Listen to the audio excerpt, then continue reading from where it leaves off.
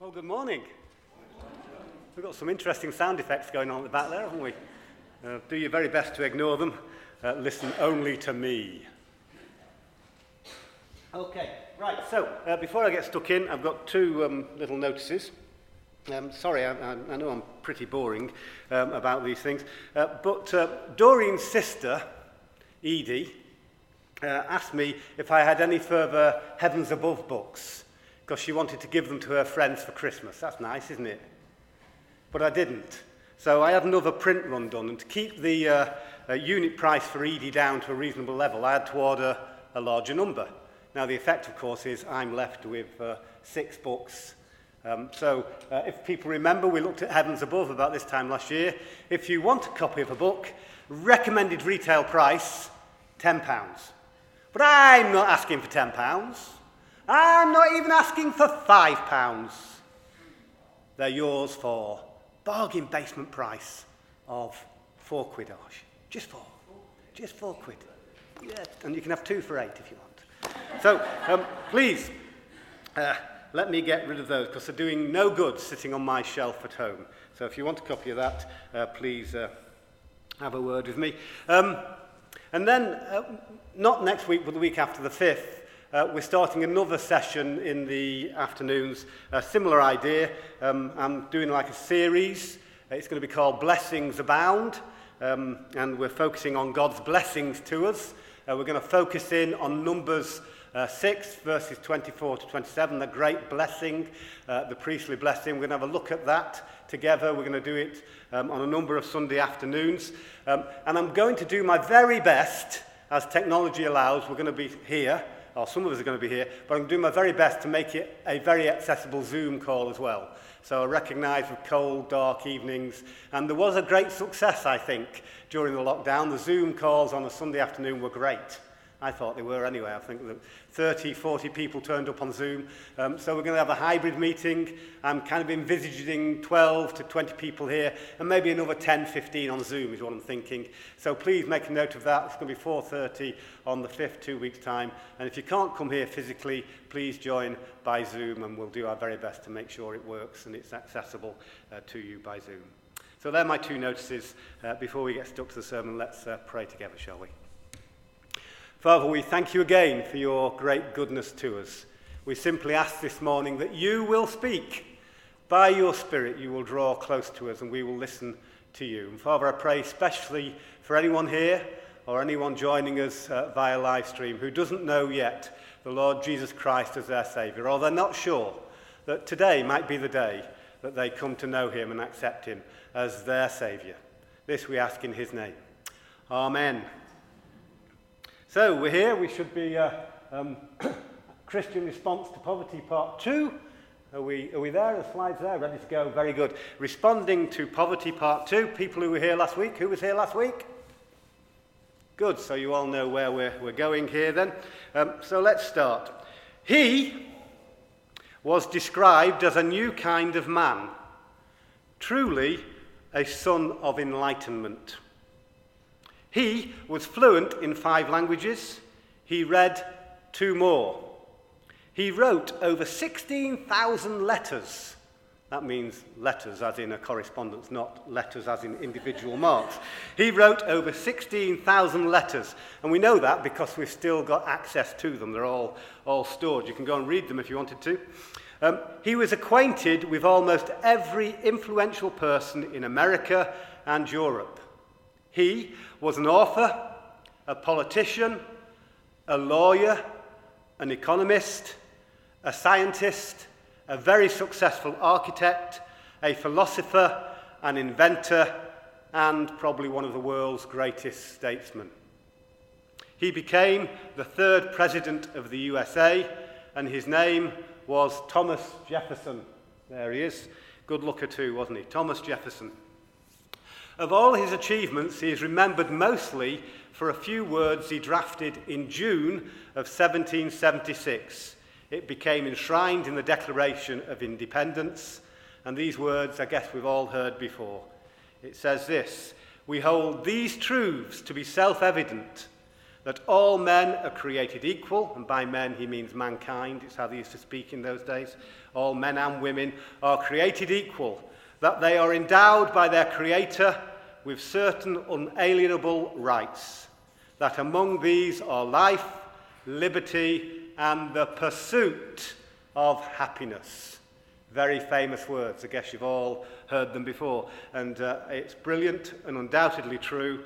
We have these rights, life and liberty. That's what we should have. And we should have the ability to pursue happiness, the pursuit of happiness. Now, another man, probably around 1776 years before, said something else about happiness. Jesus says, happy, or blessed, happy are the poor. Shock! Pursuit of happiness. What does the pursuit of happiness look like to you? Does it look like this? Does that look like the pursuit of happiness to you? Or this? How about that, Osh? Yeah, open top, open road, empty mind. The pursuit of happiness. Or this. There we go. A nice romantic meal out. Do they look like happiness? The consumeristic, materialistic society we live in perhaps say they are the things we should be pursuing. Do you think? What about this? Does this look like happiness? Or this? Or this? Jesus says, happy are the poor. It's almost an oxymoronic statement, isn't it? Happy are the poor. How can the poor be happy? Well, we started last week, didn't we, looking at the Christian response to poverty. And we said that the word poor or poverty appears in the Bible. Can anyone remember how many times? 178 times. 178 times the word poor is used in the Bible. And in virtually every occasion, it is to do with physical poverty. It is to do with material lack, whether it's lack of clothing, lack of money, lack of food, lack of shelter. Virtually every occasion, it's to do with physical poverty. And last week, we looked at the Christian response to physical poverty. And hopefully you remember that. But there are some exceptions. And one of those exceptions is Matthew 5:3, where Jesus says, happy are the poor in spirit. And I'm going to come back to that verse at the end. I'm not going to explain it now. Hopefully I'll leave you a little confused. How can the poor be happy? How can the poor in spirit be happy? We're going to come back and resolve that at the end of the sermon. For the moment, all I want to point out is that the Bible recognizes physical poverty. Most of those 178 references are to do with physical poverty, but the Bible also recognizes spiritual poverty. And for my purposes right now, I'm going to define spiritual poverty as simply not knowing the Lord Jesus Christ as your Saviour. If you know the Lord Jesus Christ as your Saviour, you have a relationship with God above, a glorious relationship. And we are told we're co-heirs with Christ. We've been raised with him. Spiritually speaking, brothers and sisters in Christ, we are spiritual billionaires. Billionaires. And we're going to look at the Christian response to people who are in spiritual poverty, people who do not know the Lord Jesus Christ as their Saviour. Last week, we looked at the response to physical poverty, and we had 3 headings. Do you remember those? Is it up there yet? No. Give, help, and speak. Well done, thank you. Give, help, and speak. And we saw that we should give to those people in need. Very often, the people that God puts in our way, we should give as we have the opportunity to give. We should give generously. We should give secretly. We should give courageously. We should give to those people that God puts in our way, those physically poor people that we meet. We can help. But then our giving needs to morph into helping. We want to bring people out of poverty and into community. We want to make them self-reliant, the dignity of work. Remember, give a man a fish and you feed him for 1 meal. Give a man a fishing rod and he can feed himself and his family, full stop. you remember that? And we had biblical references to support those ideas. And thirdly, we should speak. We should speak out for the oppressed. We looked at William Wilberforce and slavery as a great historical example. We thought about the work of Tear Fund in Tanzania, I think, speaking out for the oppressed in Tanzania, and we saw a bit of that last night. In fact, we saw Give and Help and Speak last night, didn't we? Those of you who were here and watching the video. And I hasten to add, the team that won the quiz also saw that. Yes. Sorry, I shouldn't have said that, should I? So give, help, speak in response to the physical poor. And I'm going to use that structure again, because I think those 3 points are very helpful for us when we think about the Christian response to those people in spiritual need. We should give, we should help, we should speak. And follow me as we work our way through that. Firstly, we should give. I've just said, spiritually speaking, we are billionaires. Spiritually speaking, co-heirs with Christ. We've been blessed with every great gift in the heavenly realms. You probably could all take me to Bible passages that prove that. Now, if you were a monetary millionaire or a monetary billionaire and someone you knew or loved was homeless, wouldn't you do everything in your power to get them to accept something from you? Wouldn't you? Really? Now, let's go to the absolute, for me, the horrific idea that one of my children is homeless. They're destitute. And I've got money. I would do everything in my power to get to them and help them. Wouldn't you? Really? Friends, spiritually speaking, we're billionaires. We probably all got people we know and love. Shouldn't we want to give to them?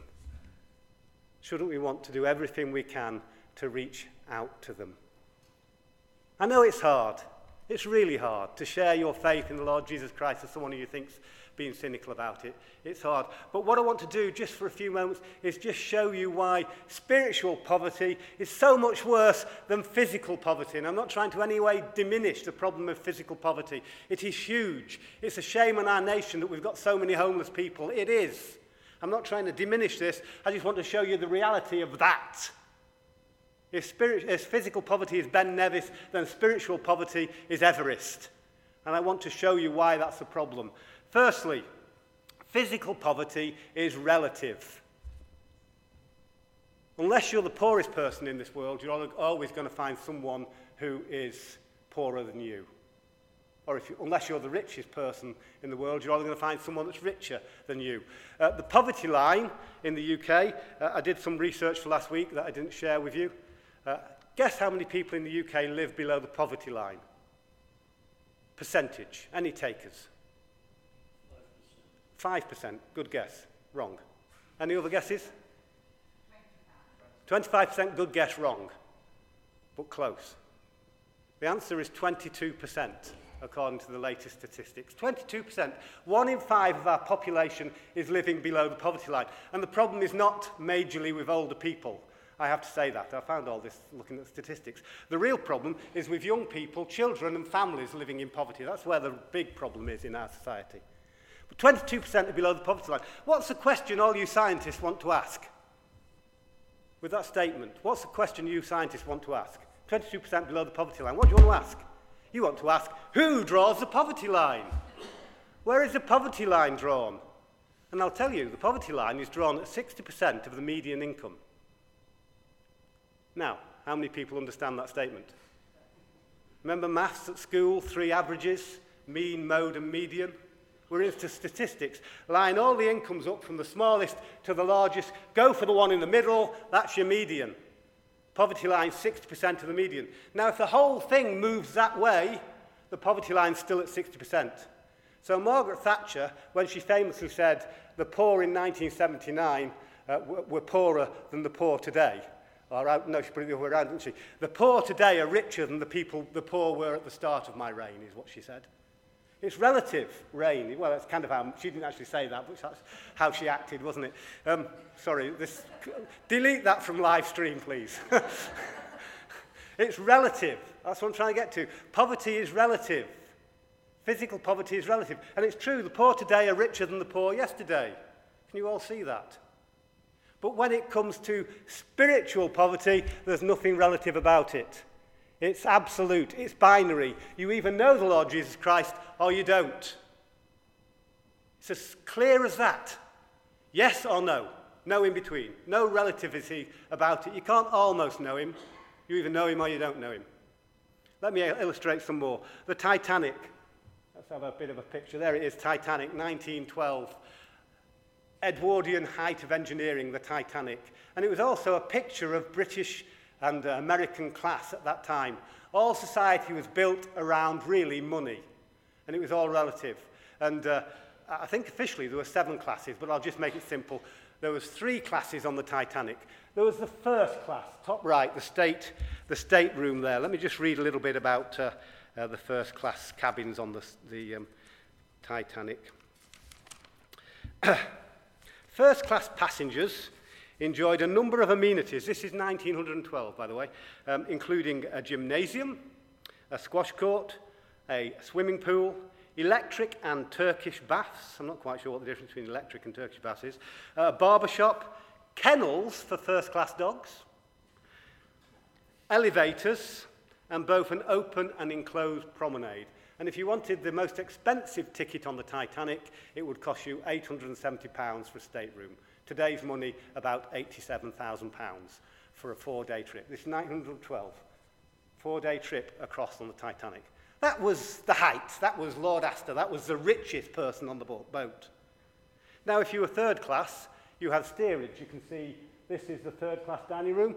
It's pretty good, I'm told. The steerage passengers said you got a better class of rat on the Titanic. And their ticket was £7, which is about £700 in today's money. So I'm just trying to explain the relative nature of poverty or the relative nature of wealth. Then what happened to the Titanic? It hit an iceberg and it sank. And you know what? At the point of that ship going down, it didn't matter whether you were dripping in diamonds or you had holes in the sole of your shoes. All that mattered was an absolute yes or no. Were you in a lifeboat or weren't you? Do you see? Do you see the difference and the problem? Physical poverty is relative. Spiritual poverty, absolute. Can I ask each one of you right now, do you know the Lord Jesus Christ as your Saviour? Are you in the lifeboat or are you out of it? Absolute relative. And another reason that the spiritual poverty is a worse problem than physical poverty is it is eternal. Another illustration, sorry, I've laboured that too long. Next slide, please. That's, you might recognise that, that's King Tutankhamun's treasures. Remember King Tut? He was buried with a load of wealth. Why was he buried with a load of wealth? Because he believed it was going to be necessary for him the other side. He believed somehow he could take his wealth into eternity with him. Well, King Tutankhamun spiritually is well dead and gone. He's no longer here. But his wealth is. You can go and see it in the Cairo Museum. You can't take physical wealth with you, friends. But you can take spiritual wealth. It's the only, well, one of the only things we take beyond the grave. Do we know the Lord Jesus Christ or don't we know the Lord Jesus Christ? That's going to matter in eternity. So physical poverty is a huge problem. I'm not trying to diminish that in any shape or form, but physical poverty is so much greater. Let me just summarize that with 2 very simple slides. Physical poverty is relative and it's temporary. It's only true for part of someone's life or, at worst, the whole of their life. Yet spiritual poverty is absolute and it's eternal. And friends, brothers and sisters in Christ, we can give. We can share our faith in the Lord Jesus Christ with those we know and love. And I know it's tough. It's tough for me. I'm no expert in this at all, trying to share your faith. You think there's a cynical world out there. They seem to have this view that we're irrelevant. But friends, we can give. We can, even if it's just a simple invitation to our carol service. Remember, I thought Ray was really helpful. A very simple thing he said on the church weekend. You know, when you give an invitation to the church carol service to your neighbour or to a member of your family who you've been trying to witness to, you know they'll probably say no. But if they do say no, believe their attitude is, well, thanks for inviting me anyway. If you take that attitude, you're probably far more likely to hand that invitation out and say, please come, I'd love to share the Christmas hope with you. We should give, friends. We're spiritual billionaires. It's not easy to go up to a homeless person and have a word with him and give him some money. It's not. You want to walk away from them, don't you, on the streets? And our natural instinct in sharing it, we might get left at, we might not be dealt with in the way that we think we should be dealt with. But friends, we should give courageously. We should give generously of the wealth that we have in the Lord Jesus Christ. Let us be giving people, because spiritual poverty is a huge problem. Give. Secondly, we should help. When someone's converted, it's not the end. It's just the beginning of their walk with Christ. And we should be helping one another as we grow in our Christian life and in our Christian way. Let me illustrate again. Oh, sorry. Completely forgot about that. Sorry, there's my biblical references to why we should give. So, two very famous verses, Mark 16:15, and he said to them, go into all the world and proclaim the gospel to the whole of creation. That's what Jesus said to his disciples. So if you're looking for a scriptural mandate for giving, spiritually giving, there's one. Acts 1:8 is another very famous verse. But you will receive power when the Holy Spirit has come upon you, and you will be my witnesses in Jerusalem and in all Judea and Samaria and to the ends of the earth. There's another command back from Jesus to his disciples to go. And there's plenty of various references, but I particularly like the Philemon one, because this is just Paul writing, and it's just natural, isn't it? And I pray that the sharing of your faith, he's just praying for this person. I know you're sharing your faith, but I pray that it may become effective for the full knowledge of every good thing that is in us for the sake of Christ. There's the biblical mandate. Well, there's many more, but there's three which I've plucked out to back up that we should give spiritually. And secondly, as I said, our spiritual life starts at conversion, but we need to grow, and we need to help each other grow. Give, help. Click, click. There, you recognise those three? You recognise those three? There's Isaac at the top, our youngest. Then there's Matt, and then there's Lydia. They were cute, weren't they? I loved my children when they were little, but I didn't want them to stay little. I wanted them to grow. And I've had this great pleasure just recently. We walked to the top of the Old Man at Coniston, and there I am with my three adult children. And I'm very glad they grew. And I've got to say, I've loved every stage of being a father. My eyes will start watering if I don't move on quickly here. But I've loved every stage of it.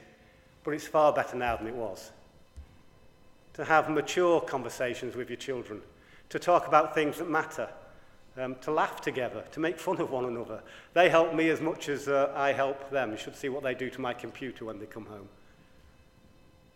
It's great to have mature children. And God wants you to grow. We need to move from the milk to the meat, and we need to help one another. And I've got, you'll have to bear with me on this, but I've got an illustration of this.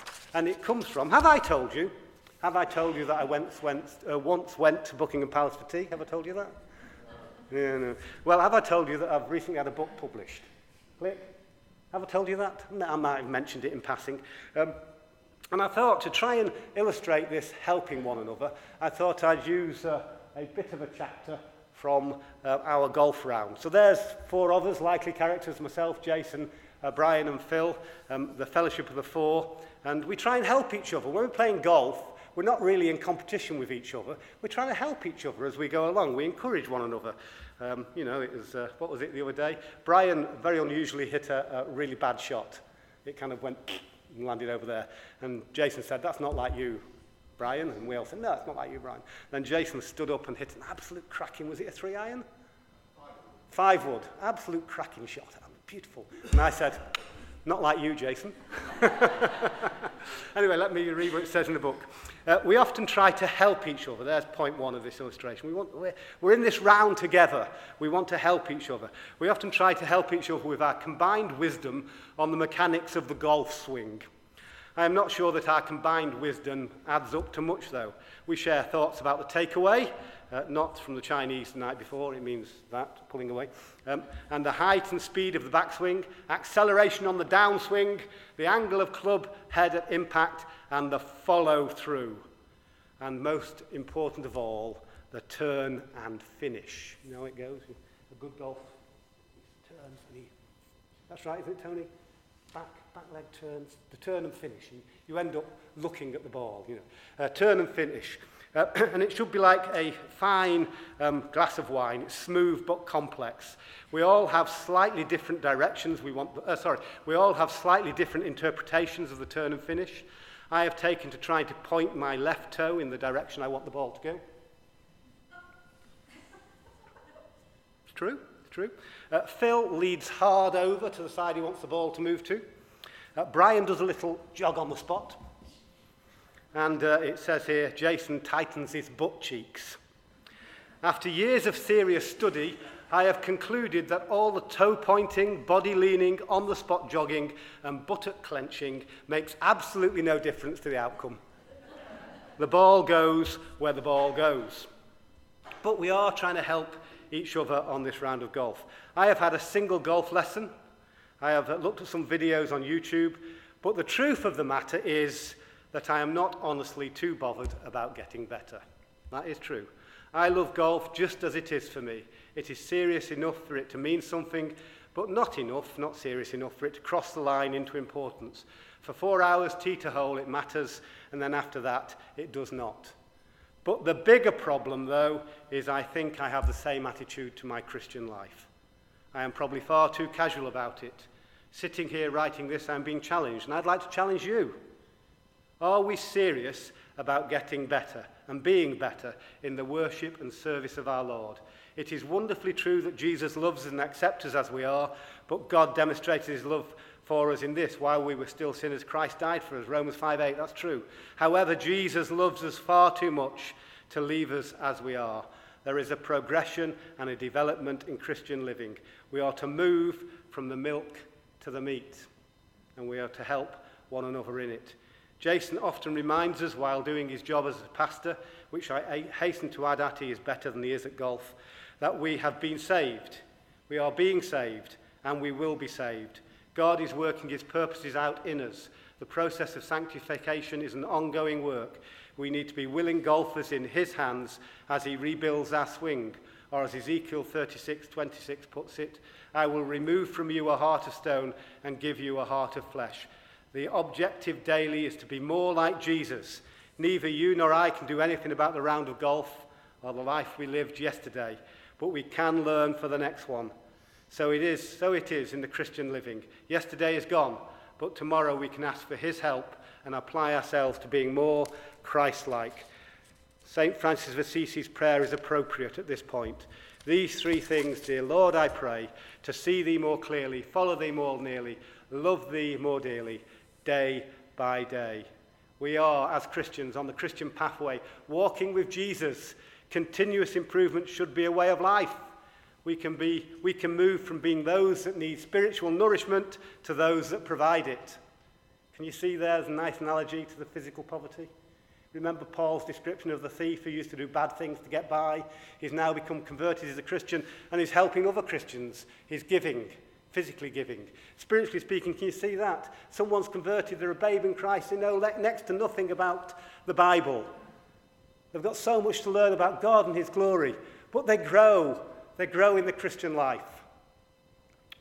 And God uses them later in that Christian life to give and nourish other people. Can you see that? Giving morphs to helping. We give to help people, and we help people along. We are together in this Christian walk, and we should help one another. How do we respond to spiritual poverty? We should give, we should share our faith, and we should help one another. And finally, we should speak. Give, help, speak. Exactly the same logic. We should be advocates. We should be advocates for other people. Remember the hand at the week of prayer? Write on the hand the names of people you want to be saved. Who do we speak to? Who do we ask? God in heaven, of course. Jesus told us a parable. Hopefully it's there. Jesus told his disciples a parable to show them they should always pray and never give up. I mean, that's pretty clear, isn't it? I really do love that bit in the gospel. I mean, how much clearer could it be? They should always pray and never give up. I don't see how you can interpret that any other way. Friends, we should always pray and never give up. Those people on your hand, I hope you've not given up praying for them. Keep on praying. Be persistent. We're the priesthood of all believers. We can boldly approach the throne of God in heaven. Hebrews chapter 10, verse 19. We should constantly be speaking to God and asking him. We should be pestering him. We should be giving him no peace about the people we know and love and we want to be saved. We should speak on their behalf. In exactly the same way as we should lobby governments on behalf of the physical poor, we can lobby our God in heaven for those people we want to be saved. So the Christian response to people in spiritual poverty: give generously, give courageously. Let's invite them to carol service at Christmas as a start. How about that? We should help when people are converted. They need to develop from the milk to the meat. We can help one another as we're on this Christian road. And we should constantly speak to God, praying for each other and for those people especially that we want to be saved.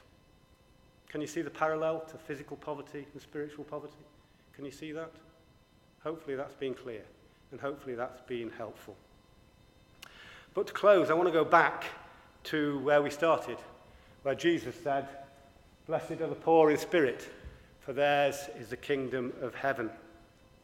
Like all the Bible, if you just pluck it out, Jesus said blessed or blessed or happy. Happy is probably the right word. The Greek word was makarios. It means happy. It means a contentment. It means a contentment irrespective of circumstances. If you just pluck out happy are the poor, then you can be so misleading, can't it? These people are not happy because they're poor. Why are they happy? Because theirs is the kingdom of heaven. Can you see that? That's why they're happy, because theirs is the kingdom of heaven. Now, we've got to recognize that Jesus spoke these words during the Sermon on the Mount. This was right at the start of his ministry. This was the king coming to his people. Jesus was laying out the policies and the principles and the priorities of the kingdom. It's a king's speech. But we've also got to recognize when he preached that Sermon on the Mount, people did not know, and he had not revealed yet the way of the cross. His mission, the cross, was revealed very carefully and very gently over the next 3 years. And when we read the Sermon on the Mount, we've got to read it in the light of the cross. You remember, as Jesus came, people thought he was a Messiah, and they thought he was a Messiah who was going to release them from poverty, release them from bondage under the Roman yoke. They were looking for an earthly Messiah, a temporary Messiah, and Messiah for that age. But we know, and Jesus knew, that his mission was far bigger than that. If you've seen The Chosen, it comes out beautifully in those few programs. His mission was far bigger than that. His mission was not to release people from slavery under the Roman yoke. It wasn't for one set of people at one time, but his mission was for all people, for all times. And he was going to release us from the yoke of the devil and the yoke of sin and its consequences. That's why Jesus came. And what was the mechanism of his salvation? It was the cross, where he gave himself for us. And when we go back and read the Sermon on the Mount in the light of the cross, it begins to make sense. I haven't got time to preach through the Beatitudes, but the Beatitudes are the foundations and the features of Christian living. And if you put them back to the cross and what we know, it all makes sense. Happy are the poor in spirit, theirs is the kingdom of heaven. Here in this one statement is the beginning and the end of someone's conversion journey. What's one of the first steps, almost the first step of coming to know the Lord Jesus Christ as your Saviour? It's a recognition. God's grace is active here, but it's a recognition that there's nothing in me. I am poor in spirit. Nothing in my hand I bring. I have nothing, Lord. I recognize all this consumeristic, materialistic chasing of the world, this pursuit of happiness, will not yield me deep down contentment. Only a knowledge of a relationship with God can do that. It's true, isn't it? Are you all still with me? And if you're at that point of recognizing your spiritual poverty, God can work. God will work in your life, and he will bring you through, by his grace, through the work of our Lord on the cross, and we are told that we are co-heirs with Christ. Ours is the kingdom of heaven. And that's why we're happy, because we're brought through to a knowledge of the Lord Jesus Christ as our Saviour. Our eternity is secure.